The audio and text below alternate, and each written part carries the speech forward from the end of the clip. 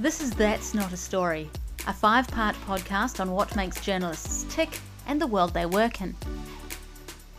By the end of this series, you should have a good understanding of the challenges facing the media and why or why not a journalist might be interested in the stories you have to tell.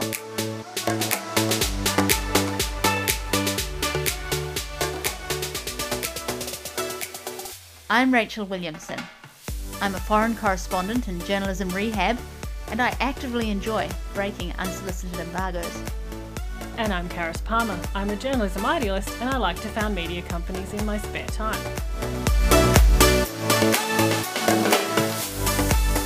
Welcome back, listeners, to our final episode, where we root out the green shoots in the media sector. Karis, you and I are still making money from the media industry. Not by blackmail, surprisingly, even though you are now retraining as a baker. Yeah, so there's still something here, I think. This episode, we've got Kiwi export in the US, Hamish McKenzie. He is a co-founder of Substack, one of the more promising media innovations around today.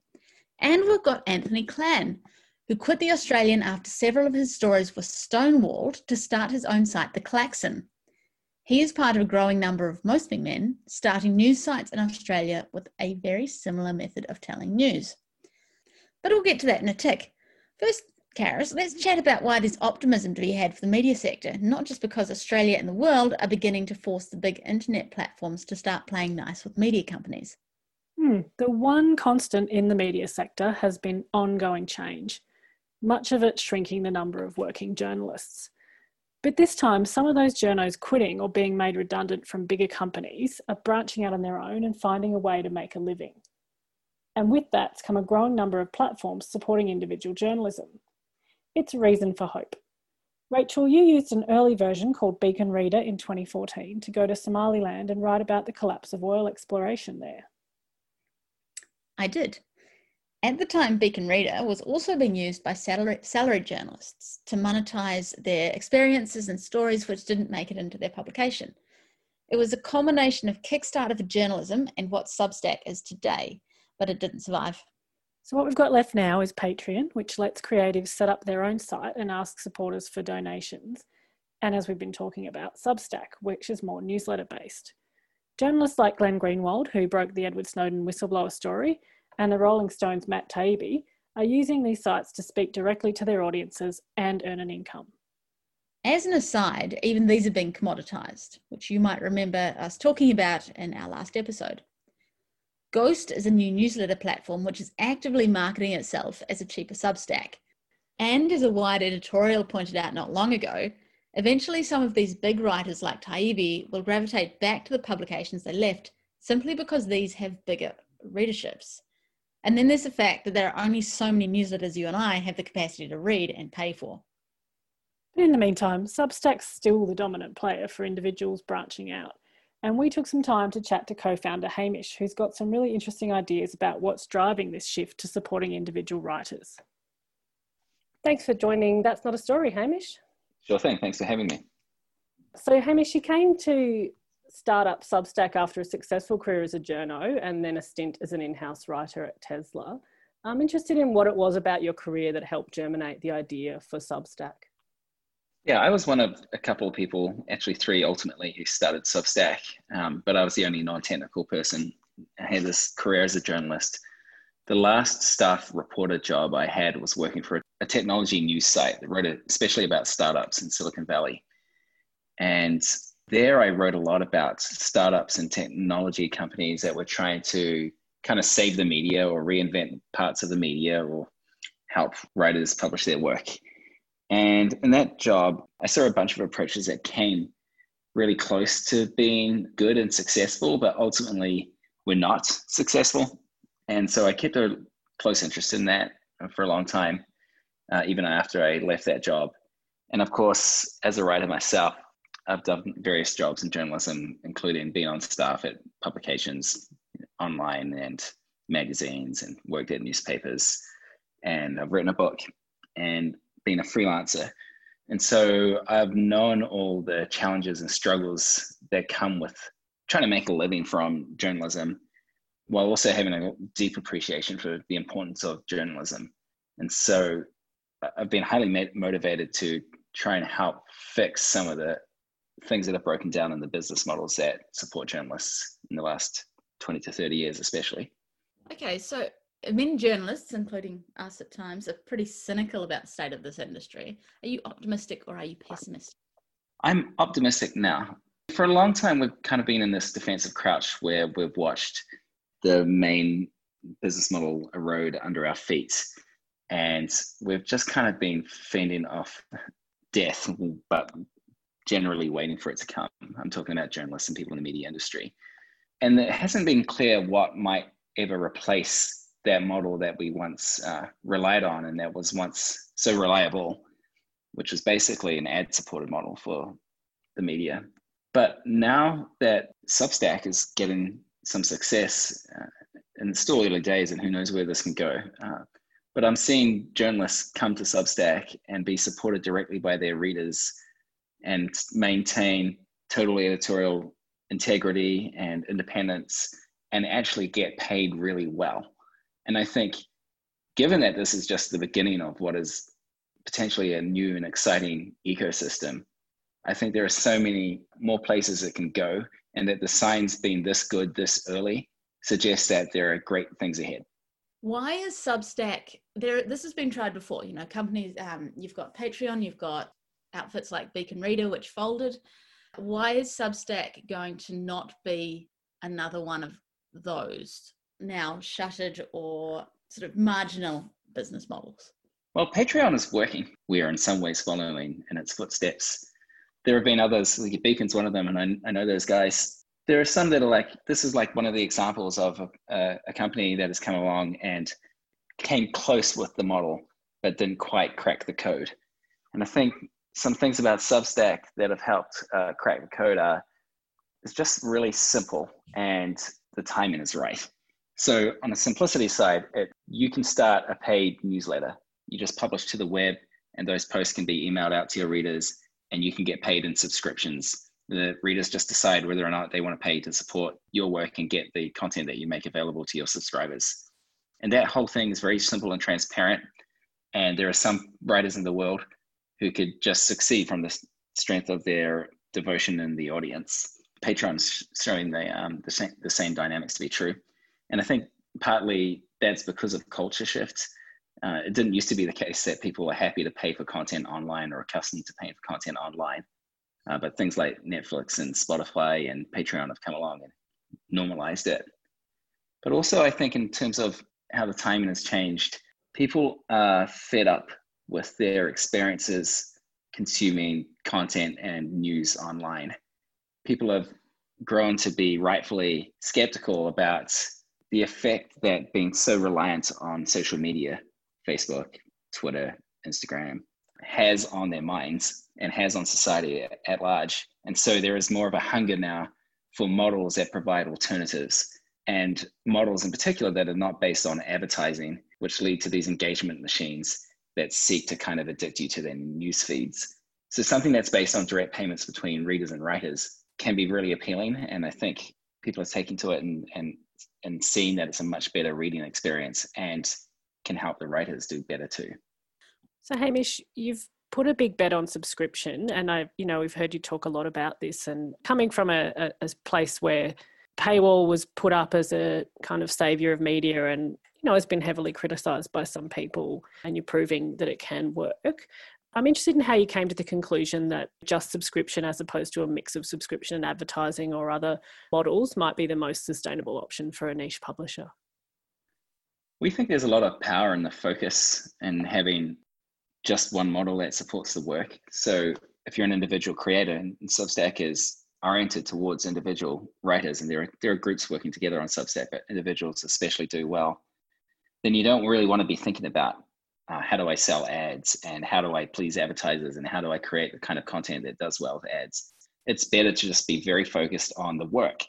And if you sell subscriptions to your work, you can kind of just have the subscriptions turned on as an option and be focusing all the rest of your attention on doing great work, the sort of work that builds trust and respects people's attention, and that ultimately leads them to falling in love and wanting to pay. Not actually just wanting to pay, being happy to pay to support this kind of work that makes their lives better. I also think there's a difference with the paywall. It's not just this big dumb paywall that goes down in front of the content and everything's behind it, or it's not just like a metered paywall where someone gets to sample 3 articles and then that's their lot done for the month and they have to pay up to get more. It's more that the writer gets to choose where the paywall goes down on a story per story basis. And sometimes they might have an option to subscribe, but publish all their stories for free and just offer the people the chance to pay to kind of support this work or be part of the community or be part of this mission alongside of them. And that is really effective in itself. Yeah, it's really interesting. In some ways, you are changing the ecosystem yourself by kind of pushing around the boundaries. I'm interested in if you think the COVID crisis might push more outlets towards subscription. And I think the media industry and the giants in particular were already shifting towards subscriptions, and that's a good model for them. And COVID has just accelerated those trends. All of a sudden, the bottom is falling out of the ad market. The ad revenue that they may have depended on for a good portion of their business isn't around. And so instead, they focus more on subscriptions, and that gives them less vulnerability to the fluctuations of the ad market. What are people willing to pay for? You see this all the time. Is it true that only about 10% of readers of any publication will actually stump up a subscription? We see it's pretty common that not 10% of readers, but 10% of people who sign up to be on your mailing list will pay to subscribe. You did use the word only 10%. I think 10% is a huge number. You compare it to conversion rates in sort of any other industry. Yeah, so like if you can get 10,000 people on your mailing list, you can kind of expect that 1,000 will pay. And if you can get 1,000 people to pay you, then that's enough to, pay you $50 a year or even $100 a year. Then that's enough to support your work and living. We say a lot is that people aren't really paying for content. They're paying for this relationship with a writer who they love or trust. And so we encourage writers to make their best, most accessible work free, because that's the work that will go out and do the rounds and be shared around a lot and help build up their mailing list, which is the base from which they will ultimately draw their paying subscribers. And then those paying subscribers are not looking to get content that has been locked away only for them. They're looking to feel like they're more part of this mission with you, the writer who they love or trust. And they want to feel like a sense of closeness and intimacy in some cases. So those readers are your fans, and they're happy to go into the weeds with you or into the arcane details. And that opens up really interesting possibilities, because then you can kind of have your cake and eat it as a writer, like going for really wide reach with your popular stuff and really deep engagement with the stuff that is just for your true believers. So that's obviously the best way for an individual to use Substack. But is it really that, newsletters about cute dogs and celebrity gossip will perhaps do better than something else? So far, we haven't seen any celebrity gossip or cute dog newsletters dominating in the Substack ecosystem.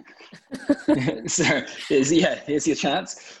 What we think actually is that those are the things that have dominated in an ad-based media ecosystem, where scale and reach and sort of appealing to the lowest common denominator has been an advantage. But in Substack world, it's almost more of an advantage to be really narrow and own a niche where you can have a highly differentiated perspective and voice, and where you can serve maybe what might be a smaller audience, but a more deeply devoted audience. Since devotion is the oil that makes your machine run in this world, because devotion translates into subscription dollars. Okay. Lastly, what tips would you give people looking to publish directly to specialist audiences? Yeah, my best advice is to start. Don't overthink it. Just start publishing. Decide, if you can, on what beat it is that you are going to own better than anyone else in the world. And usually that will mean it's something that's at the intersection of something. So rather than just being a specialist in economics, maybe you're a specialist in the economics of knitting, and write about that and go deep on it and keep iterating in response to the feedback you get from your readers. And crucially, make sure you're capturing your reader interest in the form of a mailing list, because that mailing list is the best asset you can have as a writer, because that is your community. That is your community of people who are interested in your work and interested in what you have to say. And it can't be messed with by any employer or social media algorithm or any institutional change. Thank you so much, Hamish. Sure thing. Thanks for having me. The other side of the story are the green shoots we're seeing in Australia, specifically around an almost grassroots surge in investigative journalism. It's journalism told in a very specific way. It's outraged, some of it really dials up the hyperventilated communication style pioneered in US hard right sites like InfoWars, and it's framed to tap into readers' emotions. But within each story is a real kernel of news, no matter how it's framed. In Australia, it's become popular across the political spectrum. I can think of Michael West's self-titled site. There's former Crikey journalist Serkan Ozturk's True Crime News Weekly on the left, and Anthony Clan's The Klaxon is further to the right. And love him or hate him, Jordan Shanks, who runs Friendly Geordies, did some really interesting work this year with Callum Foote at Michael West Media. They uncovered how New South Wales Deputy Premier John Barilaro took control of the Queanbeyan Italian community's Marco Polo Social Club.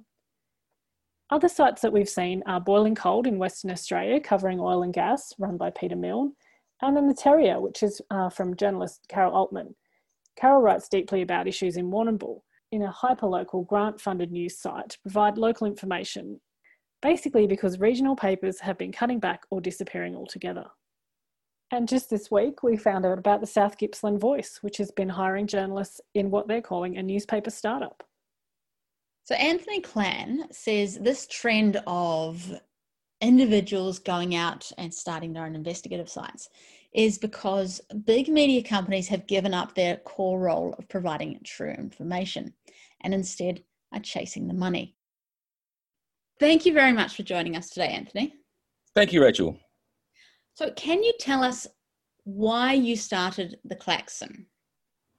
I started The Klaxon. I've been a journalist for 20 years. I spent 15 years at The Australian, investigative journalist for the past 10 years or so. And I got to the point where I was being suppressed and I couldn't get out extremely important information for the public. So the only way I could do that was to sort of go elsewhere. So I approached pretty much all the other major media outlets, and none of them would take on the stories for whatever reason.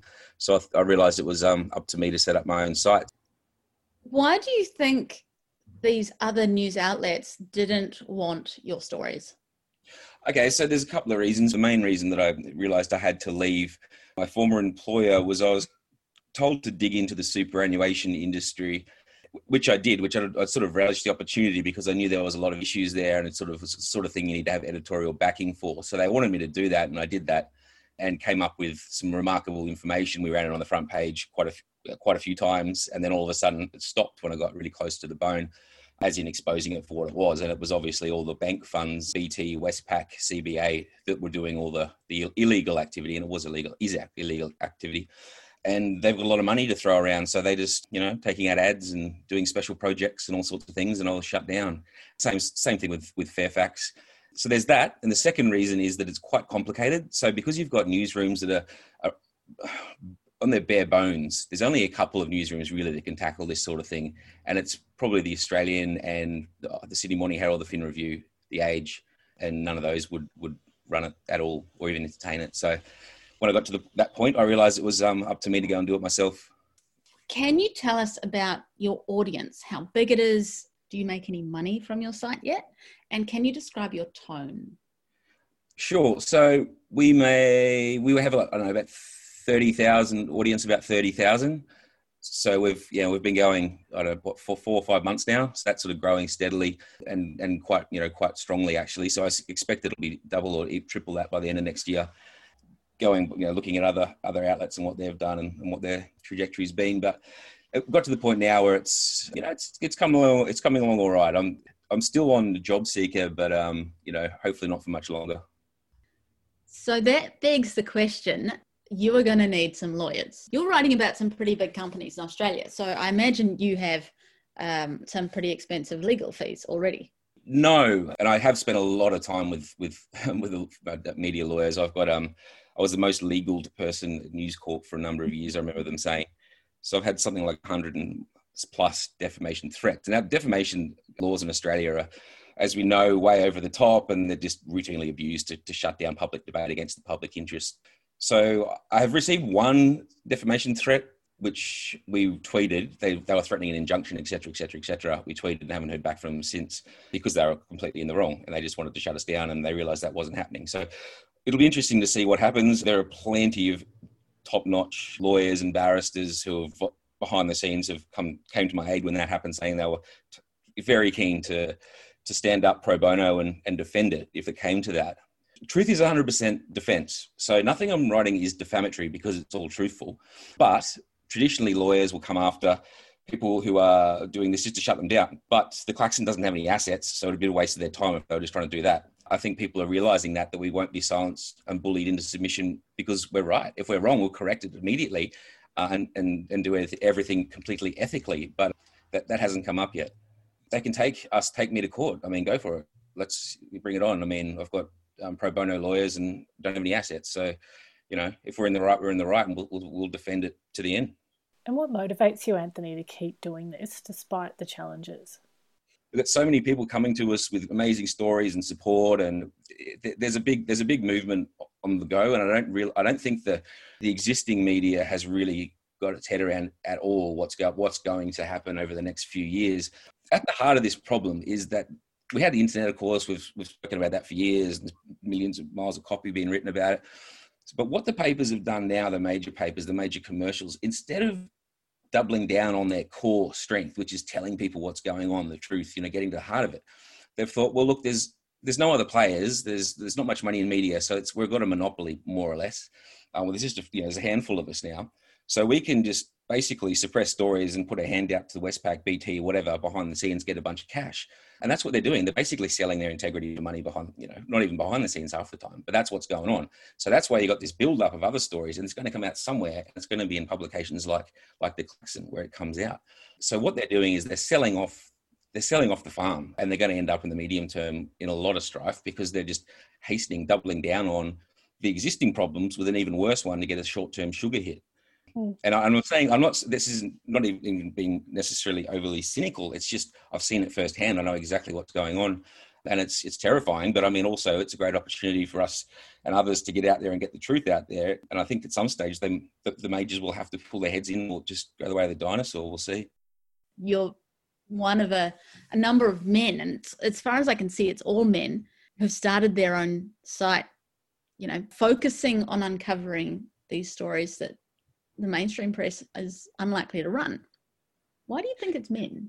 Yeah, I honestly hadn't thought that through, but I guess you're probably right. I don't know if it's necessarily a trend. It might just be a coincidence, or it might be a reflection of investigative journalism or male or something. There might well be a systemic bias in there, but I couldn't tell you, to be honest.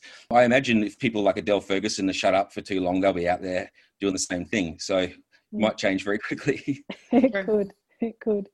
So now that you've had a crash course in being your own media mogul, where do you think the opportunity for you lies in terms of revenue streams? And I'm interested in if you feel like it should be more donation to support your work or actual subscription, and whether you make a distinction between those two things. Yeah, so what I've done, I've just sort of deliberately followed what Michael Westy had done and what the Guardian Australia does, because I just sort of can see that there's a lot of goodwill, and people are increasingly realising that the integral role that media plays in democracy, but beyond that how badly the existing media, or so much of the existing media, is failing the public. And so on the back of that, I think it's very promising, our trajectory, and I'm quite certain within a matter of months, maybe 3-4 months, it'll be enough to support myself, and maybe even sooner. And then with any luck, the aim is by the end of next year, it'd be great to put someone on and have a couple of us out there doing the same thing, because I think the more people we get to, and the more people read our stories and read the next story, and they see that we're not just a flash in the pan, that we're here for good, and we've got a lot of institutional knowledge, and a lot of, we've been around for a while, and it's quality, and it's right, and it's making a difference, then I think more and more people will get on board. So I think that's sort of the model, really. I don't have any intention of putting up a paywall purely because I think everyone deserves to have the media, and I don't think there'll be many people who deny that. Obviously, it needs to be funded, but I think this way, it's just bare bones. It's just me, right? We don't have any expenses other than myself and plugging my laptop into an electricity point. So that's it. Mm-hmm. And what are your tips for journalists like you looking to go out on their own? If people are confident that they've got good stories to tell and, they want to do it, I'd say go for it. How do you market yourself? That's a good question. And I've just been, because it has been organic, I've just been putting the stories up and I've been running off my feet, just getting the next story out and the next story out and that sort of thing. So I haven't needed to do much marketing as yet because it's just been on Twitter. Better than any marketing is a good story because that is the marketing. Because people go, what's that? Like you don't flip the newspaper to look at the ads. You look at the news. So it's marketing itself. Thank you so much for joining us, Anthony. We really appreciated having you on. Thank you so much, Rachel. Thank you, Karis. Appreciate it. So what does this mean for you? You as a reader or you as a company who wants to engage with the media? Don't overlook journalists who are going out on their own. They're forging strong relationships with readers who could also be your audience. Support independent media in your areas of interest. That will help ensure media diversity. This is good for readers who have more than just a handful of places to go for news. It also expands the amount of news which is told about your area. And it's also good for brands who aren't restricted to a small number of gatekeepers. And finally, if you're thinking about starting your own news thing, a real news thing, not just content to drive clicks, pick a niche and start digging. It doesn't have to be a groundbreaking piece of investigative journalism like the pedophile press scandal. It might simply be filling a gap once filled by a now shut down newspaper. So there you have it. That's a wrap on our 5-part podcast. We hope you found it valuable. We've certainly enjoyed bringing it to you. There's been a lot of cause for pessimism in the media industry over the last 10 or 20 years. But I believe that there are many reasons to be optimistic. There are a lot of opportunities available. And like any industry that's been disrupted, you've just got to think creatively to take hold of them. You've been listening to That's Not a Story with Rachel Williamson and Karis Palmer. Our theme music is by MBB.